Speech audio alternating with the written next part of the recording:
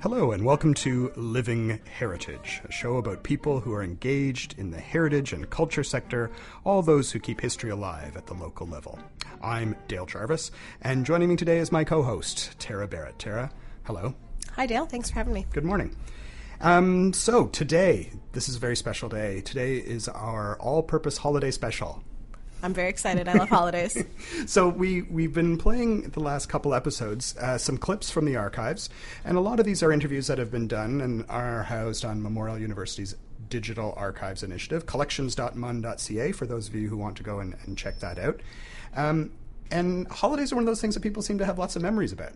Oh yeah, whenever you do an interview and you bring up any sort of holiday, you get a lot of response, which is great.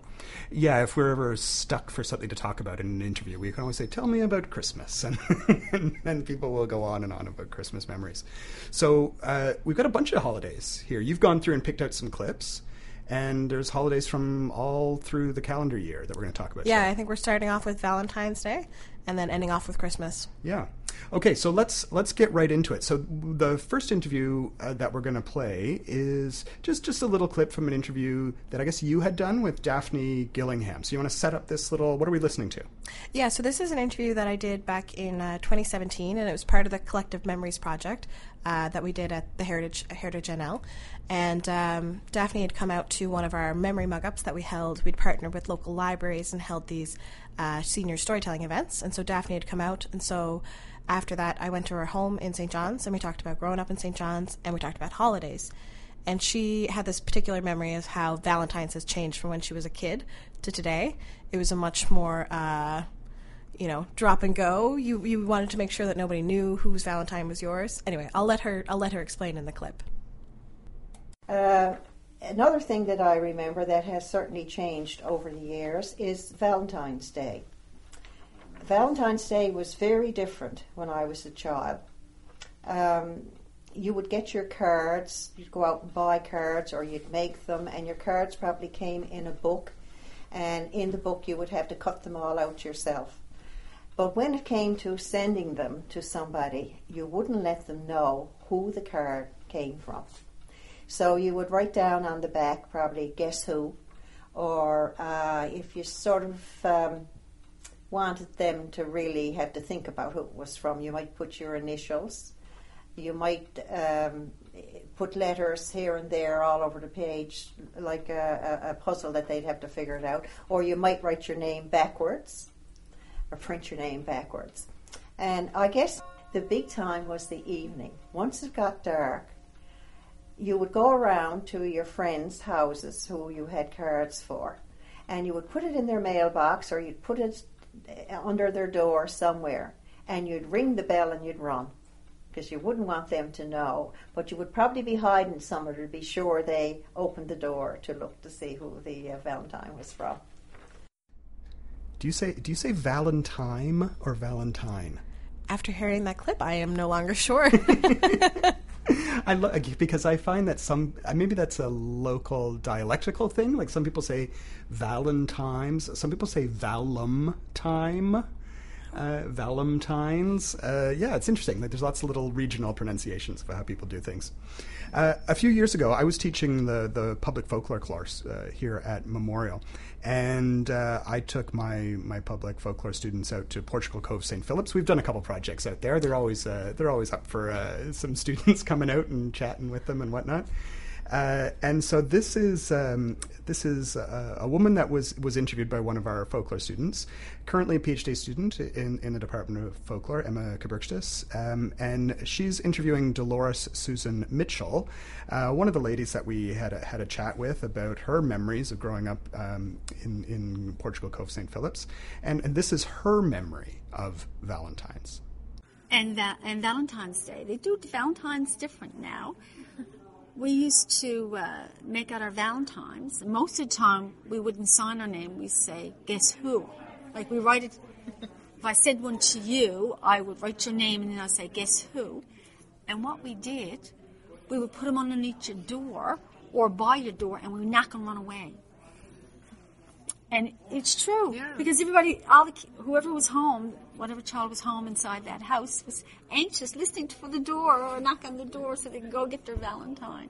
It was fun. And did you guess? Would you go around guessing then? We would try to guess who it was, and that was all part of it, right? Trying to figure out, okay, who was that one from, right? And then trying to catch someone leaving a Valentine at your door so we know exactly who did it. That was fun too.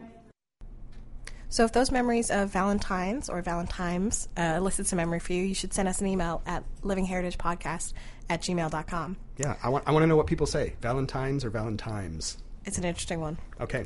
So this next clip is another one that was from a Memory Mug Up event in St. John's, and it's Nancy Knight and Claudia Earle. And Nancy had come to the Mug Up, and when I went to her house to do the interview, she brought along her friend Claudia. And so they both went to Bishop Spencer School, and they have all these kind of combined memories. And in this clip, they're talking about Easter, and in particular, how much they hate Good Friday. After Labor Day, the next holiday would be November the 11th. That's right. And that was a somber day. That was a somber day. But the most somber day was Good Friday. I completely hated Good Friday. Was terrible. It was a terrible day. You have no idea. You couldn't do anything. You couldn't do anything. Terry, you have no idea of Good Friday. No. Good Friday in our house, I'll never forget. Now we're church going. It was an oppressive day, even for me, and I was in St. Clary, as you've already told me. It was oppressive. It was awful. You were not allowed to enjoy yourself. Couldn't do anything. We had to wear our black and white. Oh. We had to wear black and white. We had nothing to eat until we'd been to church. Oh.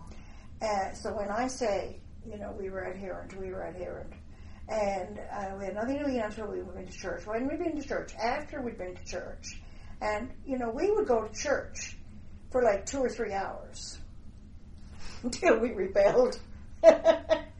It was a terrible day. There was nothing on television, only would you have been allowed to watch television? Whatever. Oh yes, it was all religious programs you could watch. That's true, it was. Yeah. But it was a horrible day. It was a horrible day. Truly, you just had to get through it. I hate Good You could Friday read, you could sit, and you could read. You wouldn't have been allowed to play cards. And that was that. No cards. And even I wouldn't have been allowed to play cards. No, and you didn't even go out and play. You had to mourn. Yeah, it was an awful day. But then Easter was good. Yeah, Easter was good. And you always had a new dress for Easter. Some Easter memories there. One of the things that I find fascinating about the work that we do as folklorists is how specific some traditions can be.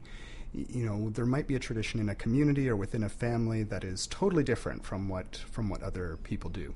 So in the very early years of the Intangible Cultural Heritage Program at Heritage NL, we sent one of our staff people, Melissa Squarey, off to interview Betty Rumbold up in Upper Island Cove about Easter buns, which was kind of a localized tradition of making Easter buns. Did you ever have anything special that you ate at Easter time? Yeah, growing up, my mom always made an Easter bunny cake, and I make it now myself. My Good Friday memories are a lot more fun. I have my friends over every Good Friday, and we paint Easter eggs. And so our Easter bunny cake, my mom always had a heart-shaped cake, which she'd use for Valentine's Day, but she'd also use it for Easter. So you make the cake, you slice the heart in half, you put it together so you have like a rounded, like a 3D bunny, and then you add like a marshmallow and eyes and whiskers and all that with like licorice. So yes. Okay. Well, and then you would ice the whole thing? Yeah, you'd ice it, and then you put coconut on top to make it look like fur. Okay. Well, this is a very different kind of culinary Easter tradition. Betty Rumbold and the tradition of Easter buns. Let's start off by maybe just talking about your first memories of Easter buns and your first memory. So long ago, I can't even remember. Mom always made Easter buns, and I was just talking to my brother actually this morning, and I mentioned this interview, and we thought that everybody made Easter buns. Doug says, I didn't know people didn't have Easter buns until we moved away from Upper Island Cove. But there was other traditions. Every Easter, we would ask our friends, where are you having your Easter? And that meant on Easter Monday, we would go to my aunt's house usually, but it's some family friend who had kids your age, and we would boil eggs, eat chocolate, and eat Easter buns. And that was our tradition. And I was just talking to my brother, and I was thinking, we had no conscious memory of the Easter bunny or Easter egg hunts on Easter Sunday morning. Nothing like that. Not like Santa Claus. Not like Christmas. Yeah. Easter Sunday was for going to church in your new clothes, but Easter Monday was when you had your Easter. And we would have our Easter in Tilton, which was the next community, usually, because it's where Mom's sister lived. And they had kids my age, so it was for the kids. And sometimes I think we'd dye eggs. And we'd boil eggs, dye eggs, have Coke and chocolate and Easter buns. And there was light Easter buns and dark Easter buns. And the light ones are just a white kind of cakey tea bun kind of thing. And the dark ones, of course, just have molasses and sometimes cloves or cinnamon just to have that little spicy taste. All right, so on that note, I guess, of springtime and changing seasons, this next clip comes from Peggy Snow, who grew up in Kilbride, and she went to school at St. Augustine's, which is now part of, or was part of St. Bride's College, also known as Littledale. And she's kind of discussing what one of the traditions they would do in the spring, which was the May Walk, which had to do with Mary. You mentioned the May Walk. What was the May Walk? It was to honor Mary, the month of Mary, and we would crown Mary with the crown, and we'd all wear blue ribbons, and we'd get in the corridor in the morning and sing hymns to Mary, and we all have a May altar in our classrooms, so the statue of Mary, and then there would be blue ribbons floating from that, and then we'd probably have on the board Mary, bless Mary, so you had this devotion to Mary. But the grotto, I think, is still there. I love grottos. That's what we do. We'd all sing hymns to Mary and go up and crown. And I don't know who get the crown, or I never did get the crown. But anyway, yeah, it was right on the side of Littledale there. That's what we called it, right, Littledale. So that was the devotion thing. And most Catholics will tell you that they wore ribbons in blue in May. One of the other traditions I'm really interested in is the May bush. This was a tradition in certain parts of Newfoundland where people would decorate a bush with those ribbons that she was talking about, usually with blue ribbons. And it was a tradition that kind of persisted in the Torbay, Flat Rock area for a while. I know folklorist Philip Hiscock had documented a lot of those, and folklorist Lara Maynard, who we've worked with before, has an interest in those as well. But you don't see them much anymore. You don't see May bushes. So again, like if you have a memory of May bushes or May ribbon traditions in some form or another, give us a shout. We'd love to know about it. Or May Queens, because I find that one part really interesting as well. Because I know parts of Labrador, they have May Queens. They crown a May Queen as well. So yeah. These are really, I think, old traditions that I'd love to do a bit more work on the May tradition stuff. So we've moved through the year. We're getting into warmer weather, and summer is upon us. We can dream as we record this in March, and garden parties, which is a big part of community life in Newfoundland, always has been. We did a little project out in Marysvale. We had gone out to Marysvale, formerly known as Turk's Gut.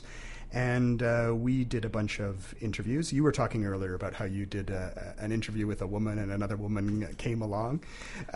This was a great interview I did with two ladies, Shirley Ryan and Patricia Whalen, both of Marysvale, and talking about garden parties and cold plates. When I first moved down here, we had garden parties. I'd never seen a garden party. I mean, we had fairs up in the mainland, but garden parties, oh my gosh. Oh, it was marvelous. So what would happen at a garden party? They'd have little booths for the children, and they spin wheels for numbers, and they have boats, and it was grand in the churchyard, or either that or in the hall. By the hall. On the hall. Really it was great. Oh my gosh. Who would organize it? The committees. Committees. They had a special committees, right? And you pay $5 to go in. And then they'd have a big meal. Cold plates. Yeah. Everybody would go in the hall and sit down and pay for their cold plate and have it, either that or take it home, right? Yeah. Either one. That was a little story there from Marysvale. Turk's Gut. There's a kind of a funny little story about that particular interview. We had been working with the Marysville committee, I guess, the Turk's Gut Heritage House Committee. And they had gotten a bit of money to do some transcription of their interviews, which is a great thing. That means that you don't have to do it. Anyone who's transcribed oral history interviews knows that can take a long time. So we had sent these interviews off, and the interview came back from these ladies, and in the transcript, the transcriptionist, who I guess was like out of Ontario or something like that, there was this little word that said, unintelligible. It was kind of repeated through the thing. And when we listened to it, what the ladies were saying was cold plate. But they were pronouncing it in that very typical kind of quick Newfoundland way, cold plate. And this poor transcriptionist, who had never heard of a cold plate, had no idea what a cold plate was. That it was this, a plate of cold food that you could get and buy as part of a fundraiser. I think the initial, unintelligible, they had written COAL ? Coal plate. Coal? And they're Yeah, it's funny. There was... that happens in transcription, and sometimes people just aren't familiar with the source material necessarily.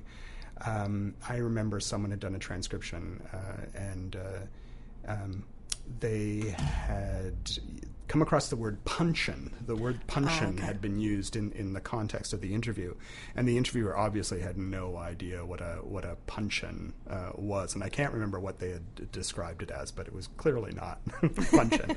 Whereas a Newfoundland listener would know what a puncheon is. Now, you just made a shocking confession to me. I have never been to a garden party. Okay, that's on our agenda for this summer. We're gonna as field work, we're gonna go find a garden party. So if you got a recommendation out there for the best garden party that Tara can go to be initiated in the rites of summer, we'll take her to a garden party this year. There's tons of garden parties everywhere. I know, but growing up, we'd go around the bay to visit my pop, and we'd go to the Lower Island Cove Regatta, so that was like a garden party on wheels, because there was fireworks and music and all the good food, but also races. Yeah. And, so what were they racing dories? Oh, that's a good question. I haven't You been in 15 years. Over 15 years. I have no recollection. And you were facing eyes into the food. You weren't even looking at the racing. And the games. Come on, I was a kid. No. Yeah. And the hay rides. Oh my God. I feel we could probably do a whole episode just on regatta stuff. I know we've talked about the regatta on this podcast before, but there's lots of little regattas that happen all around. And talk about pronunciation. I moved here from Ontario. I was thinking that. I moved here from Ontario 25 years ago or whatever, and I remember one of the first summers I was here in the early 90s, and people were talking about regatta, and I had said to someone, "Oh, are you going to the regatta?" The regatta, like a real upper Canadian, right? It sounds way too fancy. Way too fancy for the regatta. And I do love a cold plate. I will say that is one of my favorite things. Doughboys Bakery out in Conception Bay. Yeah, they do make a good cold plate. They do a good cold plate. Okay, so we've moved in our all-purpose holiday special. We've moved kind of into the fall time of the year. One of my favorite holidays in Newfoundland. Just such a great holiday, and that is what people here would call Bonfire Night. November 5th. In other parts of the world, Guy Fawkes Night. But this is a very old tradition. It's an old English tradition. Bonfire Night kind of became an official state holiday in the 17th century, and it persists here in a way that really it doesn't persist in many other parts of North America. It really has a longevity here. And Heritage NL had done a little bit of work doing a little bit of revitalization around the tradition and encouraging communities to develop safe bonfires that people could go to, and we still see lots of communities out there who are having bonfires on Bonfire Night. But there is this little kind of smaller tradition that goes alongside it that's called Torch Night. And I think when we talk to most Newfoundlanders and Labradorians, people know about Bonfire Night generally. Maybe some really Roman Catholic communities didn't have Bonfire Night in the fall of the year. They might have had it for St. John's Day. St. John's Day, June. But many people had bonfires. But this Torch Night tradition is a little different. It's a little smaller, and not every community had Torch Night. Yeah, so this was a clip from Frank Beeson from Windsor, and this was the first time I'd heard of Torch Night. And we were just kind of talking about him growing up, and I had asked him about Bonfire Night, and then he said that the second night they would do Torch Night, which was completely new for me, and that's what this clip is. So they didn't actually do it on the 5th of November. They did it. He would do it on the 6th. They would have the Bonfire Night, and then the next night would be Torch Night, which is a whole separate thing. Perfect. So here's Frank from Windsor talking about Torch Night. And we used to have the big bonfires in out there too. That was another thing, and you'd be going around, you'd probably be a good spell collecting all the tires you could get, the boughs you could get, and then somebody'd steal off another fella, and then another fella would steal. So you had the big fire. Who had the biggest fire? And then the next night would be Torch Night. We used to call it Torch Night. And you'd come home probably black as your boots, trying to roast some potatoes in the fire, you know.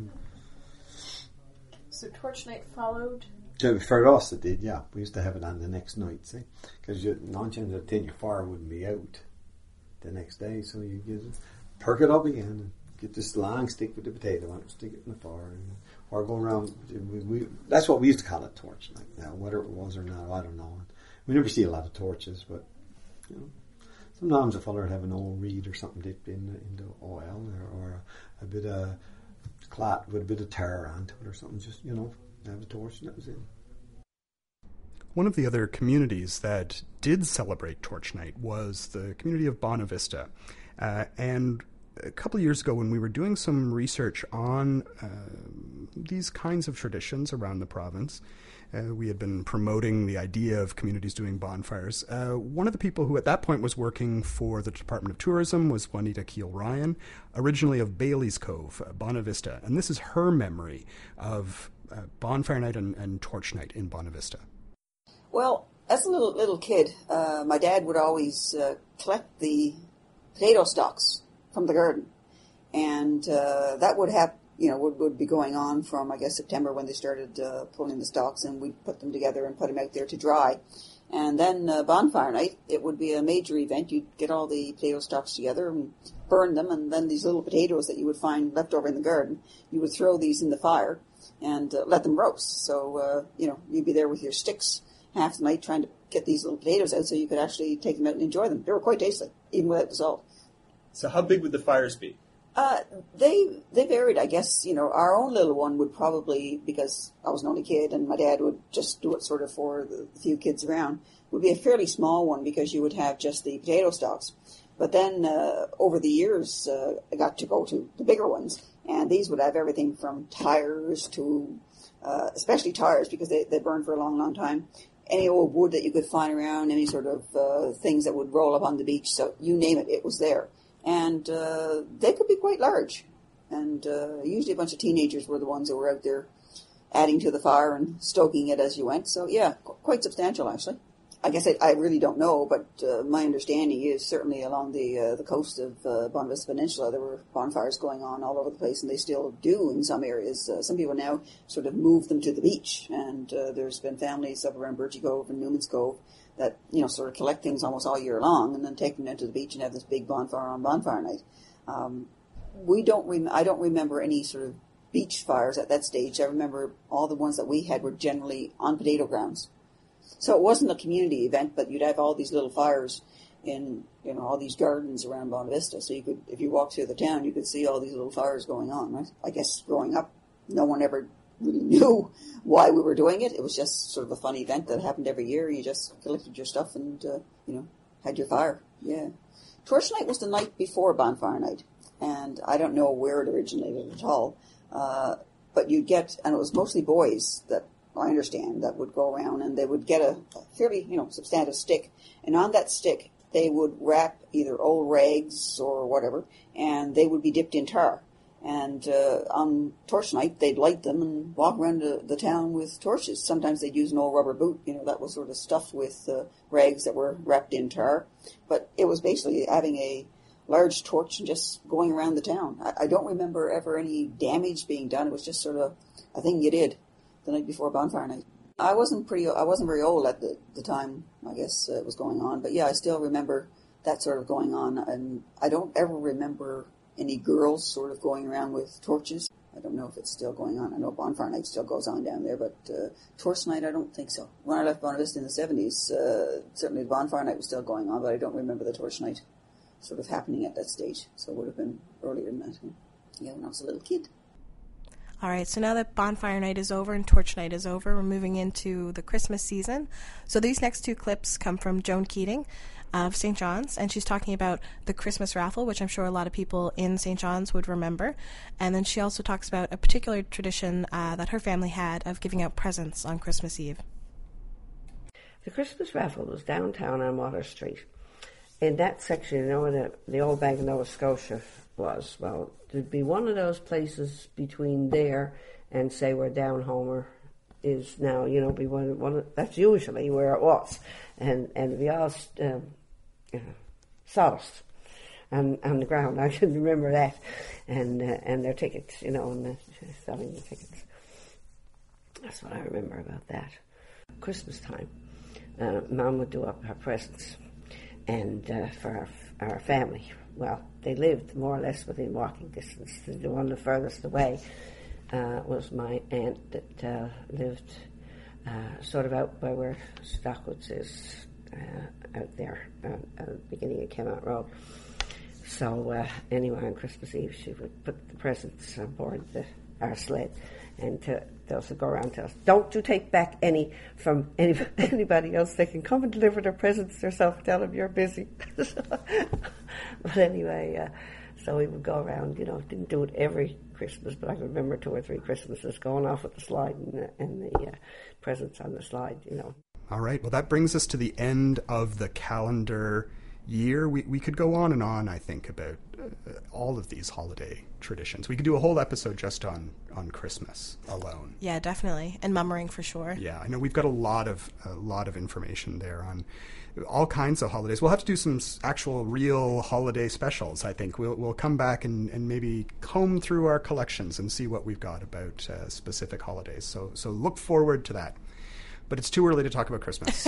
Much too early to talk about Christmas. We can't even talk about summer yet. No, so we'll let Christmas come when Christmas comes. But do let us know if anything you heard today on the show elicits a holiday memory for you. We would love to know about it. You can send us an email, livingheritagepodcast@gmail.com, or a holiday recipe. I love a good recipe. Yeah, I'd love to try out. I'm definitely going to try out those Easter buns. The Easter buns, yeah. So let us know. Did you have something special you ate at Easter or at another time of year? I remember listening to one of the interviews that Hiram Silk had done, who we've referenced on this show before, and we'll have to do a whole show, I think, on Hiram definitely. Silk. He had done an interview with someone who was talking about Christmas meals, and this woman's favorite Christmas meal was deer tongue.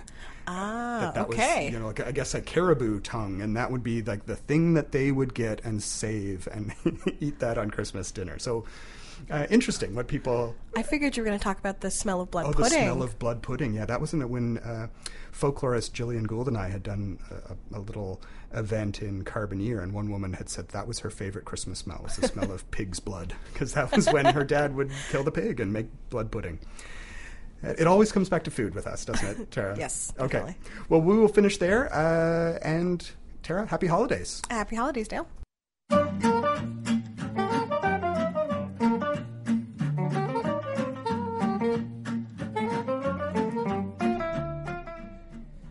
You've been listening to the Living Heritage Podcast, a co-production of Heritage NL and CHMR Radio at Memorial University. You can find previous episodes on iTunes or wherever you download podcasts. We're on Twitter at HFNLCA. Do you have a question or a suggestion about an aspect of culture and heritage you want us to explore? Send us your mail, and we'll do our best to answer it in an upcoming show. Email us at livingheritagepodcast@gmail.com. Our theme music is by Lache Swing. Thanks for listening.